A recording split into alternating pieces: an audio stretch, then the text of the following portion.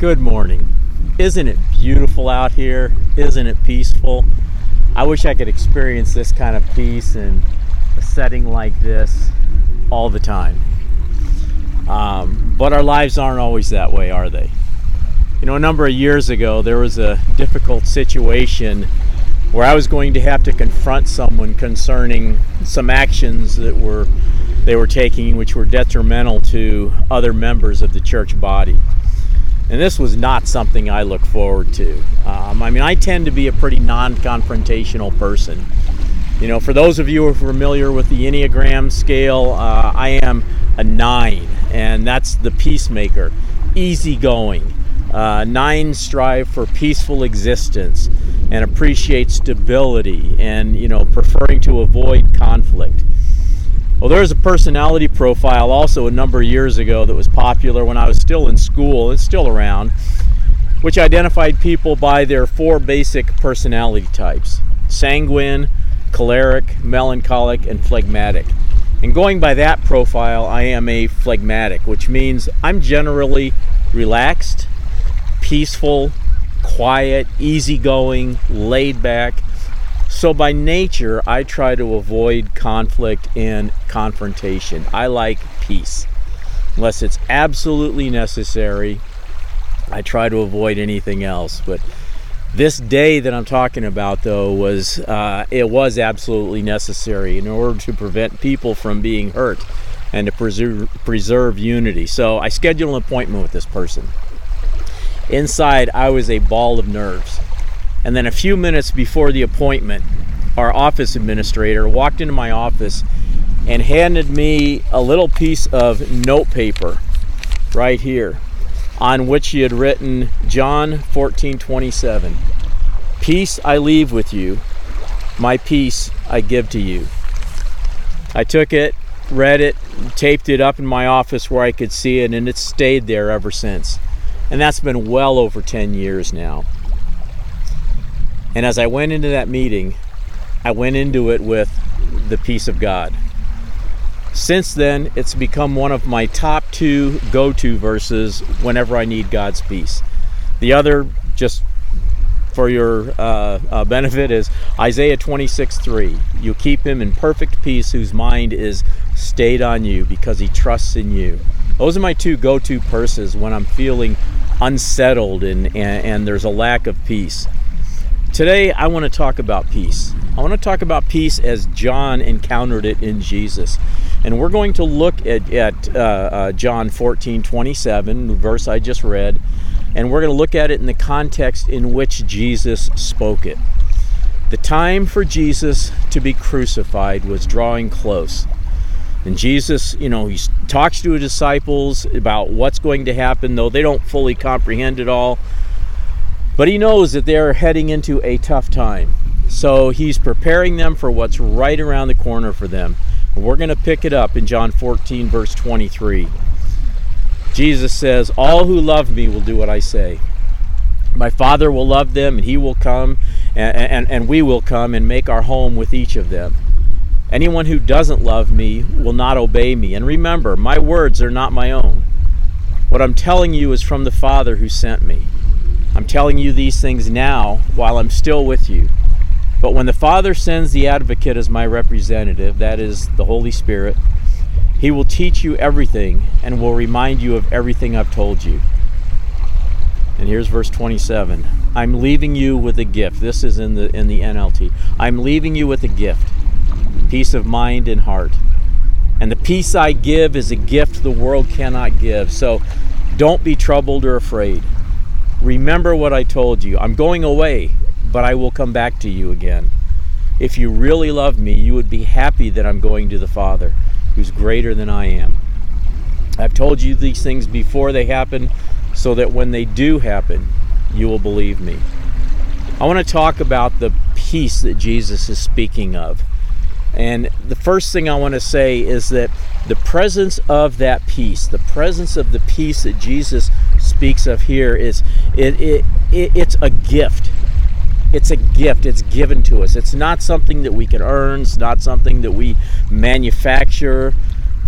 And it's not something that we're going to find anywhere else other than in His presence, other than in Him. See, nothing this world can give you, nothing in this world can give you the peace that's only found in Jesus. You know, you can try quieting your surroundings, you can try eliminating all the noise and all the conflict, you can try to force yourself to be calm. It just doesn't work, does it? None of the gimmicks, none of the things really work. You know, when the kids were younger, they watched a show called Family Matters. One of the characters was the geeky, nerdy kid named Steve Urkel. And his neighbor was a police officer named Carl Winslow. And Urkel used to drive Carl nuts, and everyone else in the show as well. Well, Carl came across this list somewhere of stress busters that he thought would help him to deal with Steve Urkel. One of those things was a little poem that he would recite whenever he began feeling stressed out. And it went like this. 3, 2, 1. 1, 2, 3. What the heck is bothering me? Well, a short while later, Carl was teaching Steve Urkel how to drive. And Urkel backed his car, which, by the way, was a clown car, like from a circus. He backed his car into Carl's garage door. And then get out of the car, just like, what? And then the whole garage door collapses. All the shelves in the garage collapse on the floor. So Carl pulls out this poem. 3, 2, 1. 1, 2, 3. What the heck is bothering me? And he does it again, and needless to say, it didn't work. You know, it's a silly example, but people try all sorts of things to bring them peace. There are apps you can get on your phone, like, you know, the sound like rain, or the sound like, you know, water, you know, washing up on a beach.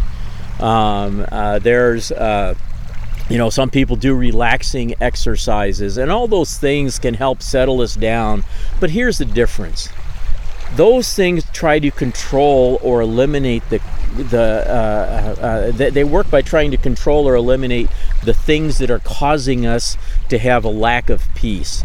You know, the noise, the distractions, the chaos. They work by trying to remove or push all those things out of the way. But the gift of peace that Jesus gives enables us to go through the midst of our troubling circumstances, only to do so in total peace. It doesn't change the circumstances.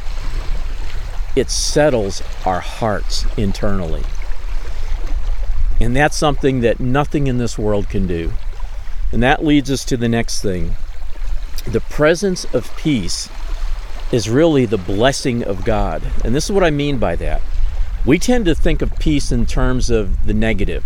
We think of it as the absence of conflict, or the absence of stress, or the absence of war. We think of it as the absence of all these things. But in the Hebrew mind, it wasn't the absence of all those things. It was the presence of the blessing of God on their lives. So instead of peace being the absence of something, it's defined as the presence of something. And that something is God's blessing on our lives. It's a state of well-being that's a gift from God. And it's not because our circumstances are settling down. Rather, it's because of the presence of God surrounding us and filling us. So the third thing then about the presence of peace is the presence of peace sustains us. It doesn't deliver us, it sustains us. It doesn't take us out of, it carries us through. And that's the beauty of the peace that God gives. It sustains us no matter what kind of craziness is going on around us. You know how when you're all stressed out and worried about a situation, how it's not only emotionally exhausting, but it's physically tiring as well, right? Well, stress just wears you out. The story I started with today about facing a stressful situation, the peace that God gave me through His Word was a gift that strengthened me and sustained me through an otherwise stressful situation. And I had peace going through that. Then the fourth thing, the presence of peace confronts and dispels our fears. Let's look again at verse 27. I'm leaving you with a gift, peace of mind and heart. And the peace I give is a gift the world cannot give. So don't be troubled or afraid. You see, Jesus knows. He knows that his disciples, he knows that we are going to battle with fear. So he gives peace to face the fear. We tend to get it backwards sometimes. We think that it's flipped around, but peace is not a result of our fears being dispelled. Peace is the cause of our fears being dispelled. It's not like our fears are suddenly pushed out of the way and then God's peace is there. God's peace comes in and then our fears just melt away. It's when God's peace floods our being that fear flees. Just as light chases dark, peace chases fear. Now Jesus wants every one of his children to have peace. It's our heritage in him. Let's look at a few other times when John shows us Jesus speaking peace to the disciples. Later in this few chapter section, we remember we got a few chapters here where Jesus is talking to his disciples just before he's ends up being betrayed, arrested, and crucified. These few chapters here. Later on in this section, before going to the cross, in John 16:33, Jesus said, "I've told you all this, all these things I've told you. I've told you all this so that you may have peace in me.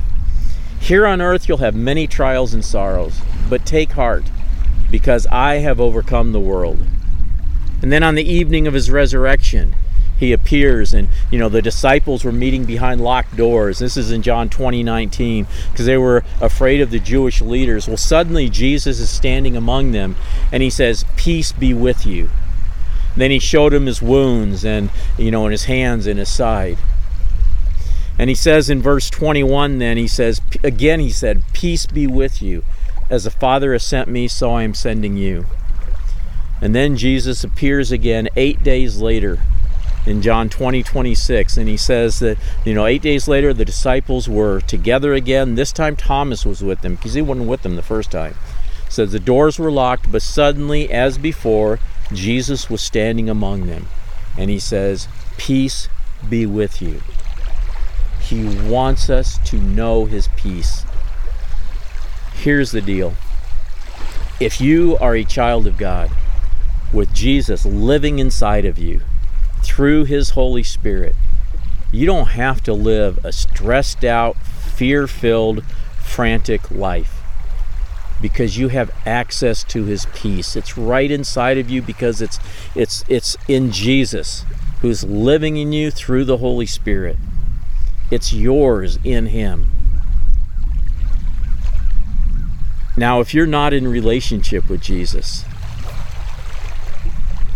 you have an invitation to begin one today. He's the one who will bring peace into your life.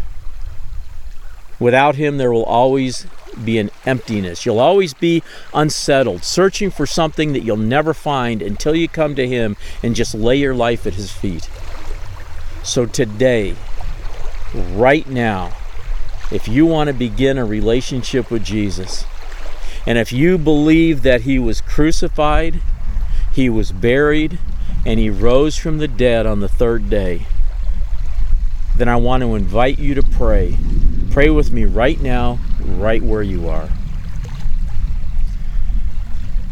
Lord, all my life there's been something missing. All my life I've been without the peace that can only be found in your presence. I realize now it's because I haven't been walking with the one who gives that peace, you.